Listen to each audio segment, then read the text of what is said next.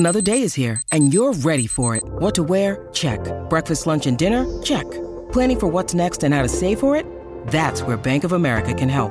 For your financial to-dos, Bank of America has experts ready to help get you closer to your goals. Get started at one of our local financial centers or 24/7 in our mobile banking app. Find a location near you at bankofamerica.com/talktous. What would you like the power to do? Mobile banking requires downloading the app and is only available for select devices. Message and data rates may apply. Bank of America N.A., member FDIC.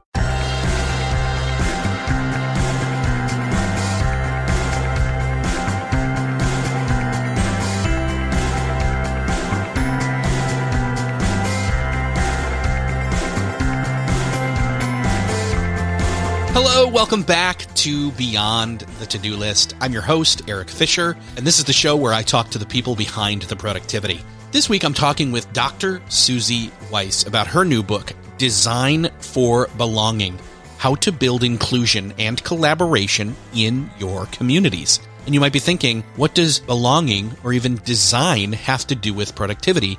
And I will tell you, it has a lot to do with it, because one of the biggest things that can derail your productivity. Think about this. Think back to high school or junior high or even elementary school, at those times when you didn't feel like you belonged, and how that was a distraction from getting your work done. So it's very obvious. When you feel like you belong, it's almost a necessity. In fact, I think that she says that in this conversation, that it's a necessity in order to be able to really produce and rise to the occasion and do your best work. And that's what we talk about in this conversation, applying then design principles and designing spaces and approaches and relationships, in fact, to be belonging and not othering. So I think you're really going to like this conversation, especially if you're somebody who's felt like they haven't belonged, or maybe you haven't questioned that much, but you've experienced it. Trust me, this is that conversation that's going to bring a greater awareness to this topic for you. So enjoy this conversation with Susie Weiss. Well, this week, it is my privilege to welcome to the show Susie Weiss. Susie, welcome to Beyond the To-Do List. Thanks so much for having me. I'm thrilled because I have this kind of small bundle of books now coming to me through D-School. Yours is one of them. Ashish Goyal is one of them. And I think there's another one coming. So I don't know what order these are releasing in, if you've heard some of these, but for the sake of the audience, what is D-School? Let's start there. Sure. The D-School is an interdisciplinary institute at Stanford University. We are there to help use design methods to build the creative confidence of students and faculty at Stanford. We build experiential learning opportunities that are grounded in the power of design so that everybody can build their creative muscles and solve problems and find opportunities in the world. That is a great synopsis right there. And what I love is 99% Invisible is one of my favorite podcasts. It's all about design and finding that and discovering that, right, in the world as you come across it. And so over time, that has kind of built that up. And I love that there's this application of design approach and thinking being applied to not just things you would think of as, quote, designed when it's architecture or usability, different things like that. But this is applying things across all of life. And the topic today, obviously, is your book, Design for Belonging. And by the way, the subtitle, How to Build Inclusion and Collaboration in Your Communities. Belonging. When people hear that, I don't know that they think productivity. Why does belonging matter when it comes to productivity? It's actually critical. Belonging is one of the things that helps you show up and be your whole self. It means that you're able to make your best contribution when you feel that you belong. It's not about fitting in. It's about being you and sharing who you are. So I think that connection to productivity is really profound. In fact, that what we're actually looking for when we think about productivity holistically is getting the members of our team, ourselves, our groups to show up and do their best, be their best. And that comes from getting to show up and be your whole self, not being afraid that some part of your identity is not going to be accepted. That helps you to actually lean in and be you. And I want to take that up as a definition of productivity. In fact, leaning in and being you. Nice. Yeah. Not just bringing, but being your true authentic self, and not just you accepting that, but others in your work area accepting that as well. In other words, reducing friction that could be there because of not doing that. Absolutely. And when you design for belonging, it means you're creating cues in the environment that help people know that they are psychologically safe and they can show up as themselves. I sometimes share a quote. It's included in the book from John Powell at Berkeley. He says, belonging is more than just being seen. Belonging entails having a meaningful voice and the opportunity to participate in the design of social and cultural structures.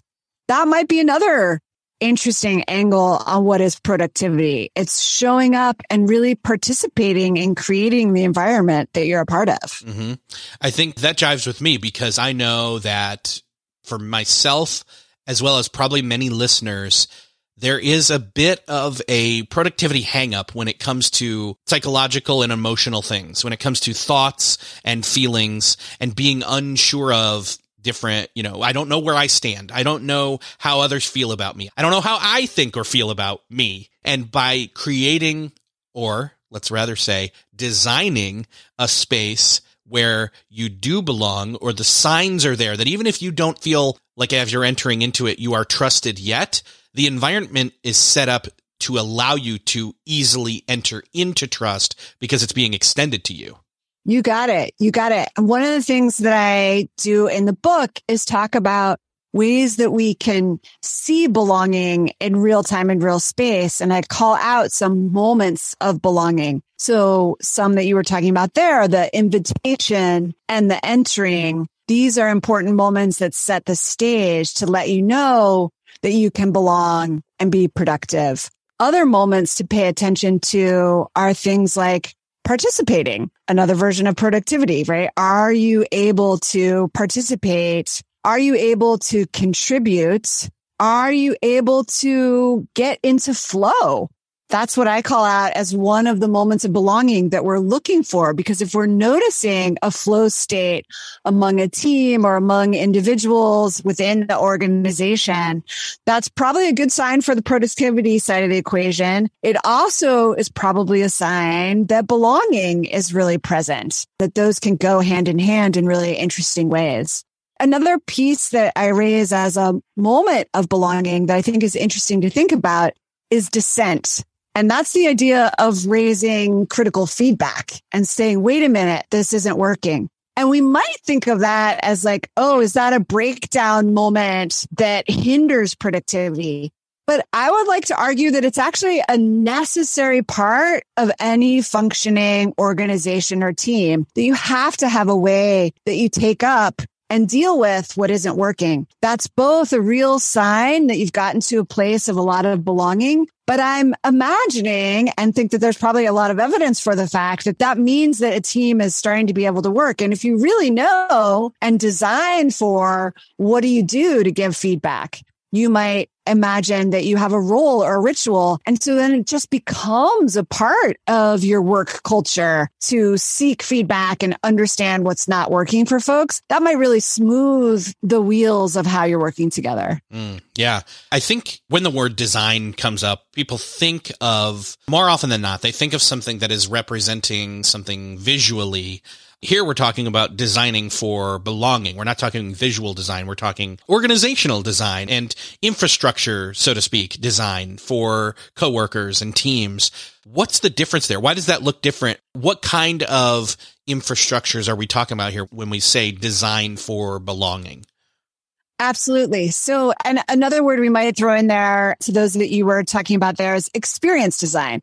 So we're not talking about the kind of classical sense. It's not interior design. It's not logo design. It's not website design, although those are all fine things to design, not knocking them. But we are talking about experience design. And that's looking at those moments for belonging are a first step. You want to see where the group or you as an individual are feeling belonging and where you're not, and how that's impacting you and your ways of working. So seeing those moments is a way to then say, okay, which is a moment that we want to redesign, that we want to look more closely at the experience. Let's say it's about onboarding. Let's say it's about that kind of joining a group or a company. And when we notice that onboarding for some people feels like a moment of belonging and for some people it doesn't, that's what might cause us to want to work on it. Then when we're looking at that concrete moment, we can open up our toolkit and think about how do we shape that? And that's where we go beyond websites and interior design and really think about role or ritual. We can think about different kinds of storytelling or communications. We can even think about things like food or clothing related to events that we might host that help people to participate, contribute, and know that they belong.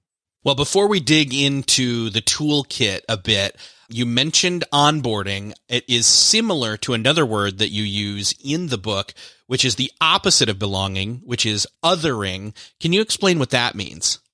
Yes. Othering, the opposite of belonging. The way one might notice that is being made to feel like you don't belong, that you're being stereotyped. It might be that you're being projected upon. It might be that you're being made to feel that you shouldn't be part, or that some part of you, some part of your multiple identities, we all have multiple identities, some part of your identity isn't actually welcome and that you're not being encouraged to show up. Extreme versions of othering take us all the way to things like systemic racism, discrimination, extreme things, right? You can imagine even recent shootings mass shootings in the American context. That's an extreme version of othering when someone is going all the way to committing a hate crime. So that's very extreme. There are much more subtle versions of being made to feel like you're not really supposed to be here. That's othering. The work that I'm trying to do is say that if as designers, and so many of us, even if designer is not our title, we are designers because we're creating context for people to come together. We want to be able to think more intentionally about how people are allowed to feel, encouraged to feel, made to feel that they belong, and paying attention to contexts where we don't think that that's really happening. One of the things I love to do is just have people do an emotional journey map and chart for themselves the highs and lows in their workplace of when do they really feel like they belong and when do they not. That is a way to create some really interesting data around places that you might want to attend to or redesign. Obviously, tech tools have played into belonging, whether it's intentional or not, over the course of the past 2 to 3 years now since we've been going through the pandemic. How does that play a part in terms of designing for belonging? Well, I like to think of tech tools as exactly that, tools, right? So in some way, we can hope that they are a little bit neutral and we can shape them. Of course, there are biases that get built into the way they've been created, and they have kind of default settings. So here we are, we're on Zoom. So we're face to face. We're not thinking about the rest of our room, the rest of what's happening in our house. But interestingly, in the pandemic, since people have been in their homes, there actually is this interesting opportunity to design for how can you bring more of yourself to the screen and not just go with the kind of the default of technology, which is flat. So we could invite each other to go take a little scavenger hunt in our house and bring an artifact to show here on screen about a time or place where we felt belonging, We're not going to do that right now, but that's a great activity to do in a group that's in Zoom. So that's a way that we can tune technology with the intentionality of design to ensure that we're actually bringing and creating opportunities for people to show up as more than just their flat screen version, for instance. Still searching for a great candidate for your company? Don't search, just match with Indeed. Indeed is your matching and hiring platform with over 350 million global monthly visitors, according to Indeed data, and a matching engine that helps you find quality candidates fast. Ditch that busy work. Instead, use Indeed for scheduling, screening, and messaging so you can connect with candidates faster. I wish I had Indeed when I was in the hiring process in roles in the past because it is a slow, arduous headache of a process to find the right people. Or, at least it used to be, join more than 3.5 million businesses worldwide that use Indeed to find and hire great talent fast. In fact, in the minute I've been talking to you, 23 hires were made on Indeed, according to Indeed data worldwide. And listeners of this show will get a $75 sponsored job credit to get your jobs more visibility at Indeed.com/to-do list. Just go to Indeed.com/to-do list right now and support our show by saying you heard about Indeed on this podcast. Indeed.com/to-do list. Terms and conditions apply. Need to hire? You need Indeed. What's something that works so well, it basically feels like magic? For me, I'm thinking air conditioning, noise canceling headphones, definitely. Meeting-free Fridays? What about selling with Shopify? Shopify is the global commerce platform that helps you sell at every stage of your business. From the launch your own shop stage to the first real store stage, you don't have to just sell your own stuff anymore. With Shopify Collective, you can curate products to sell from brands you love and give your customers more variety and your business more sales. Shopify is your no excuses business partner. Sell without needing to code or design. Just bring your best ideas and Shopify will help you open up shop. Shopify also helps you turn browsers into buyers with the internet's best converting checkout, 36% better on average compared to other leading commerce platforms, and sell more with less effort thanks to Shopify Magic, your AI-powered all-star. Sign up for a $1 per month trial period at shopify.com/beyond. Again, go to shopify.com/beyond now to grow your business no matter what stage you're in. Shopify.com/beyond. When you need mealtime inspiration, it's worth shopping Kroger, where you'll find over 30,000 mouth-watering choices that excite your inner foodie. And no matter what tasty choice you make, you'll enjoy our everyday low prices, plus extra ways to save, like digital coupons worth over $600 each week. You can also save up to $1 off per gallon at the pump with fuel points. More savings and more inspiring flavors make shopping Kroger worth it every time. Kroger, fresh for everyone. Fuel restrictions apply. The thing is we're kind of going into that. There's a lot of phrases, the great resignation, the great this and that. And I'm like, okay, that's fine. But like, I think what it is we've just, as a mass scale level, all started to question everything. So why not lean into that? Right? Absolutely. So it's a great moment. I actually turned out to be really excited that this is when my book on Design for Belonging came out. I've heard the Great Resignation also referred to as the Great Reflection. And reflection is a very important part of design. It's that taking a pause to understand, how am I feeling right now? How is my coworker feeling right now? How do we feel about the amount of time that we're spending on Zoom or on email or in text? Are all those platforms helping us to live fuller lives? Or when are they getting to the tipping point where they're not supportive of who we are or the relationships that we want to be in? These are really profound questions to ask. And they're ultimately design questions to ask, because then we can dig in and say, okay, these are the tech tools we're going to use, but how are we intersecting them with thinking about time and schedule? Maybe what we want to do is have some time when we're online together, but we're not actually in a meeting, where we're just online and we're chit-chatting, or we're just online and we're doing our own work and we're trying to kind of simulate being together and co-working. And also that probably if we're all working from home and we're using Zoom, probably we don't want to sit here for 8 hours.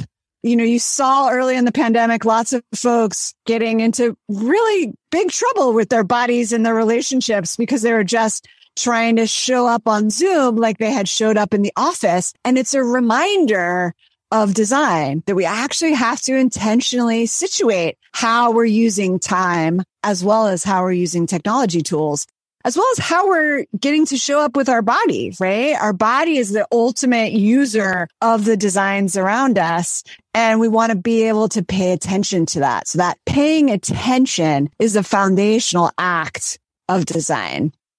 While we're at it and asking these questions of ourselves and reassessing things and then digging into the design toolbox, what do those tools look like? What are the design tools that are applied here to belonging? Like, how do you apply design thinking to a problem or to the goal of finding a solution to increase belonging? So the framework that I offer is that we feel, see, and shape for belonging. So the feeling piece is understanding for ourselves as individuals, for others in our team, when and where are we feeling belonging. When we notice a place where belonging is low, that might be a moment to take up. That's the seeing. And we want to describe what kind of a moment is it? Was that an onboarding moment? Was it a sharing of feedback moment? Was it a code switching moment? Was it a dissent moment? What kind of a moment was it? And then we take that moment and we say, okay, how can we redesign that? And there we want to think broadly about the tools of design. We don't want to be limited to just a particular technology. It's not just about sending an email to tell people that they belong. We might want to say, how can we create this space so that the space is filled with stories, visual stories of our clients and our teammates so that we really understand in a felt way the wide range of people that show up and do this work together. That would be using the tool of storytelling and communication in conjunction with the tool of space to make a space feel like it's really cueing you that you belong to. I know that you've done some examples in schools, for teachers, for students. What are some of the ways that you've applied designing for belonging, especially in a place that really, like, if there's ever a place that you need to feel like you belong as you're growing up and you're learning and everything's scary, not that it's not scary for adults, but you just feel like you need to belong in order to actually achieve what is being given to you and given to you to learn. What are those examples? Like, how does that apply? How do you apply design for belonging to these examples in a school? In a school, yeah. And to your point, it's critical. There's a fair amount of research that belonging is fundamental to being able to see yourself as a learner, and seeing yourself as a learner is fundamental to being able to actually learn. So it's really important. I've done a bunch of work with school principals. And so I'll tell a story of a school principal. He was an assistant principal at the time, and he went to a new school. This was in Colorado. He went to a new school and it was maybe summer. They were getting ready for the year. And he said to the principal, so what kind of assemblies will we have here at this school? And the principal says, oh, no, not assemblies. We don't do assemblies. We can't do assemblies. They always go off the rails. And the assistant principal is like, oh, wow. Okay. That's really interesting. You can't do this kind of traditional thing. That's fine. But he dug a little deeper to kind of understand that what were the behavioral issues that would happen, and recognized that so many of them were coming because the students themselves weren't in relationship with each other. So he thought about taking up a practice. He called it CREW, which is small groups of students coming together regularly across the year and being supported by teachers. And he wanted to try that, not an assembly with everybody, but could he think about for 6 to 10 weeks if they did these small group meetings where students had opportunities to get to know each other, to play games together, to tell stories about their families together, to share photographs, etc. Not academic work, but relational work. If they did that, would they be in a place to then down the road potentially have a larger group experience? And so that's that version part, I think, of the work of belonging in schools and all environments, is actually remembering that belonging is a feeling, and you get there by being in relationship with each other. And that means getting to know each other. That might mean solving problems together, which could take a form of puzzles. He ultimately was able to do an assembly after they had these many weeks of small groups, where the small groups came together in a large assembly to actually solve the collective puzzle. So they had a reason to come together, but they had the relationships to rely on that let them show up, be themselves, and dig into the work that was presented to them. So I think that's what it looks like in schools is right. Like digging into relationships and then remembering that you can redesign to meet students, to meet educators too, exactly where they are. You mentioned relationships, and I think that as we're talking about this topic, there are people who will say, why do we need to do this in my workplace? What do you say to them? And hint, I'm talking, I mentioned the word relationships. So I think that the best of ourselves comes from being fully human, and we're social creatures. So we need relationships, whether we identify as introvert or extrovert, whether we identify as having wanting to have a lot of friends or a few close relationships. Our humanity comes forward, not just in work, but in the playfulness of relationships. So they're fundamental.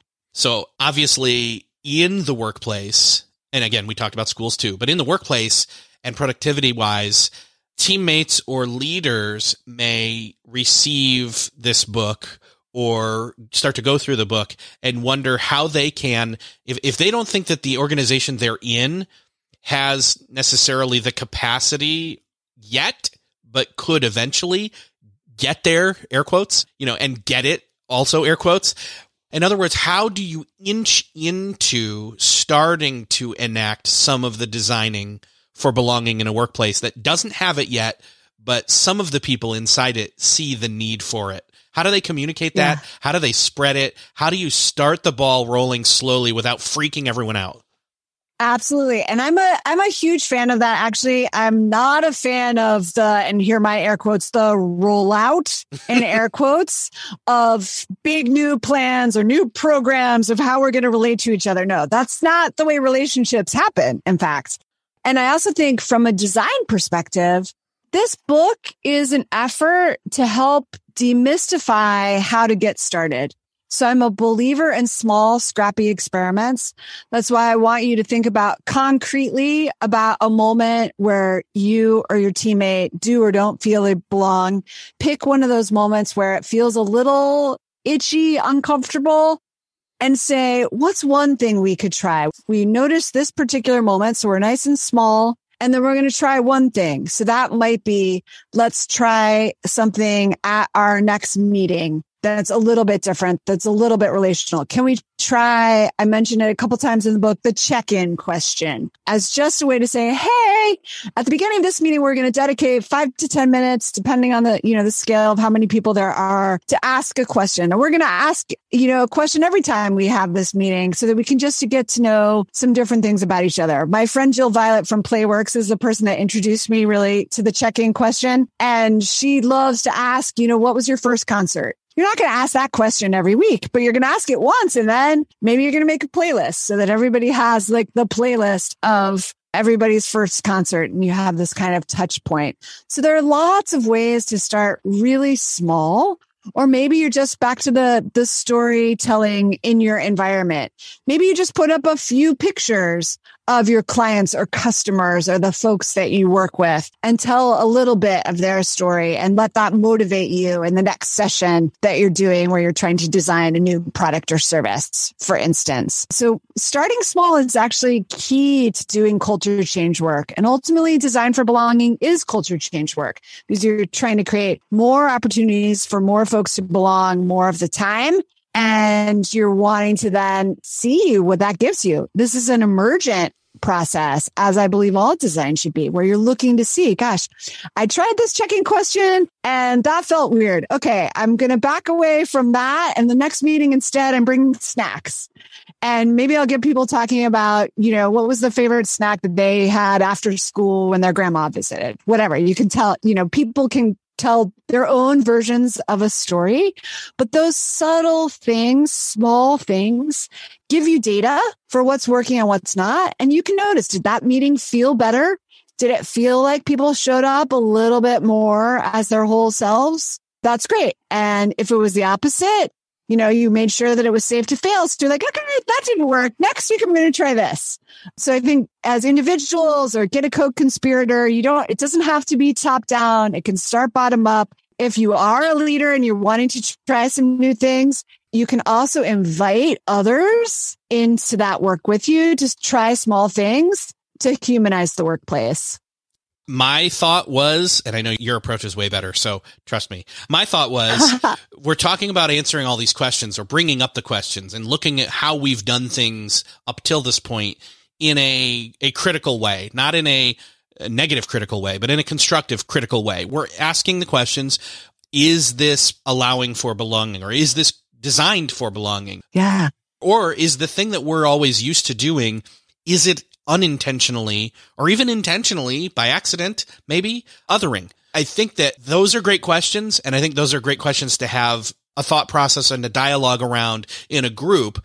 But again, I think going too far down just that process starts to smack of what you said earlier of a rollout that can be very informative, that can be very investigative, and you can come up with some great data and some great, experiences to help build new things. But your approach of trying things in a subtle way that aren't hitting you on the head with a hammer, but instead inviting you in to be long, it makes more sense that way, right?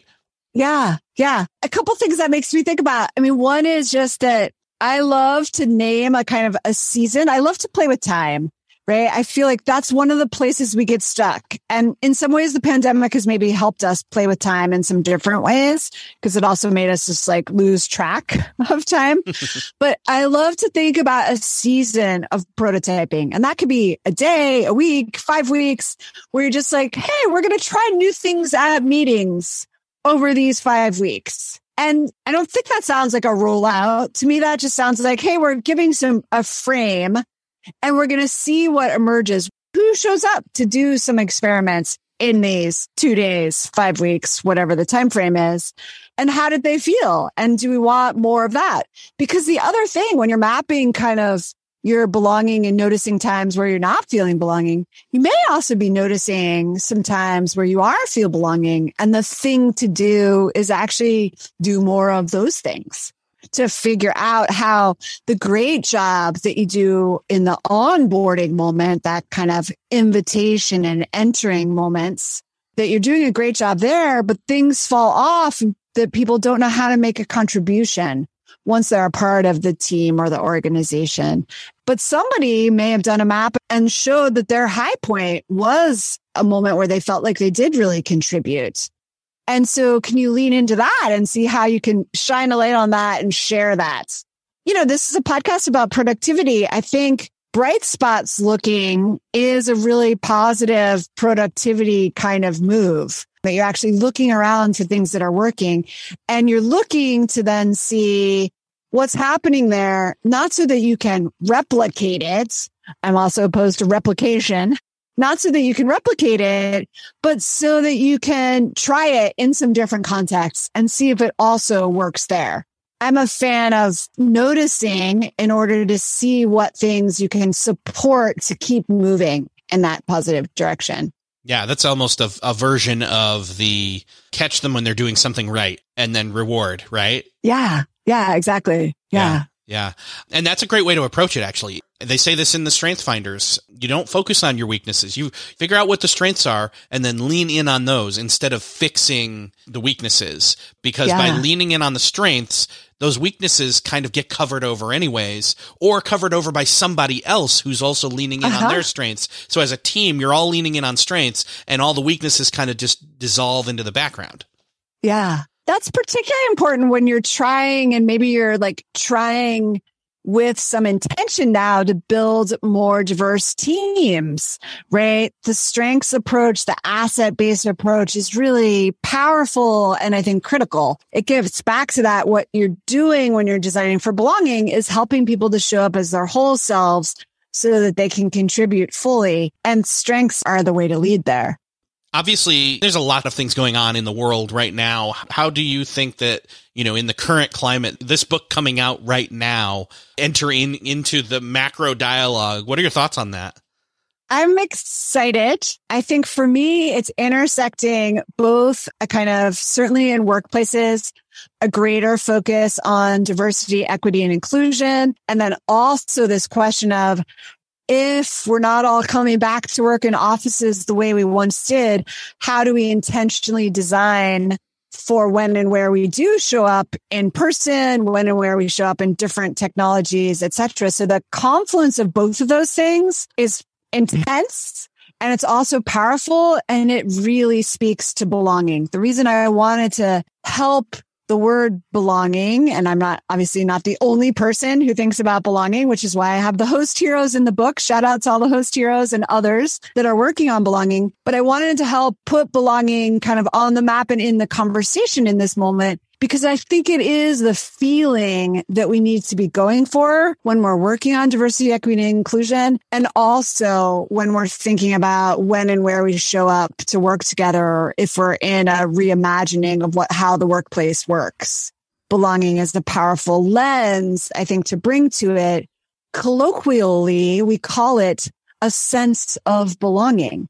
It's one of our human senses to understand when and where we're able to show up as our whole selves. So it's really important at this time. So I'm excited it came out now, and it just wants to be, I think, part of this conversation and forward-looking work around our organizations and how we build better cultures. I'm also thinking in terms of, quick wins for somebody who maybe they are just one person. Maybe they aren't the person that leads the meeting, so they don't have like the intro question responsibility. They could suggest it. That's definitely a possibility. But I'm thinking in terms of the air quotes average coworker. No one's average. But anyways, the everyday, let's put it that way, that their approach would be, as they look around, what are the systems that are in place? What are the intentional as well as unintentional rituals that are in our organization? What do our spaces look like? What are our different roles look like? Because again, we can't force this topic / approach on any or everyone, but somebody feels a sense of responsibility and a higher sense of awareness towards these issues, and they want to include more people. They want to have a greater sense of belonging, not just for themselves, but their coworkers. I'm curious, are there other small little ways that can be like a rock thrown into the pond and create ripples? Yes, absolutely. So I think what you mentioned there, a lot of what I call the levers of design, so space and rule and ritual. And you could actually think of those as grand tools that you have to have kind of leadership in order to move them, like the building of a building or, funding a new role within the company or a company-wide ritual. Those could be big, but those are actually also tools that you can use as individuals.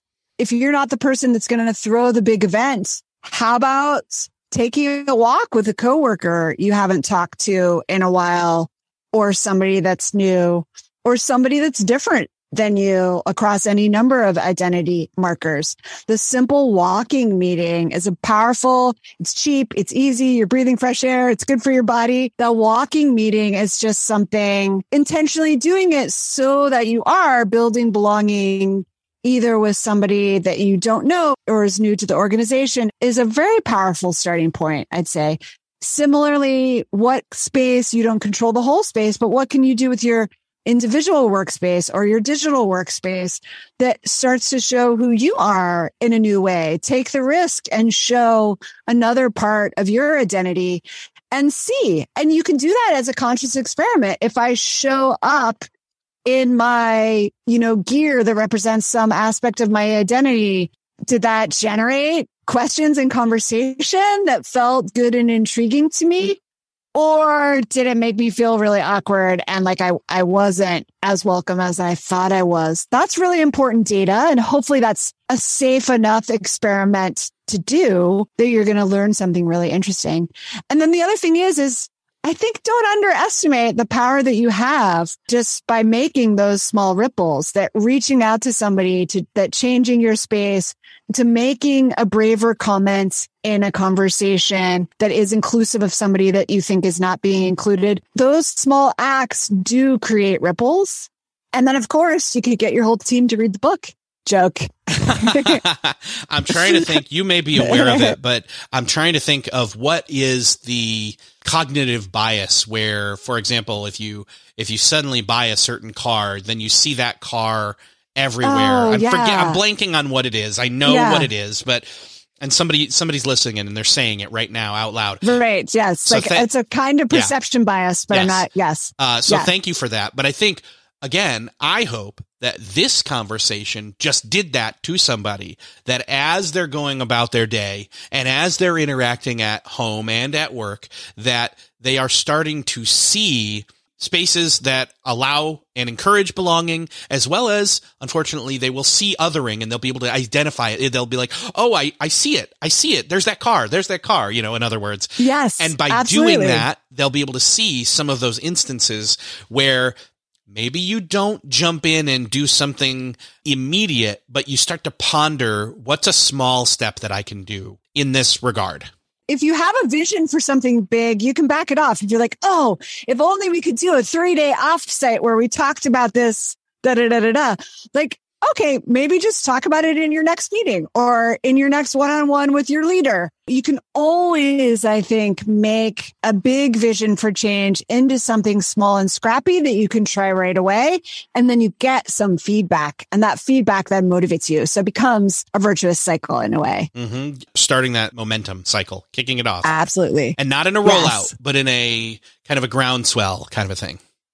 Absolutely. Yeah. Absolutely. And to me, that's my version of productivity, is starting things and seeing where they go and then following them.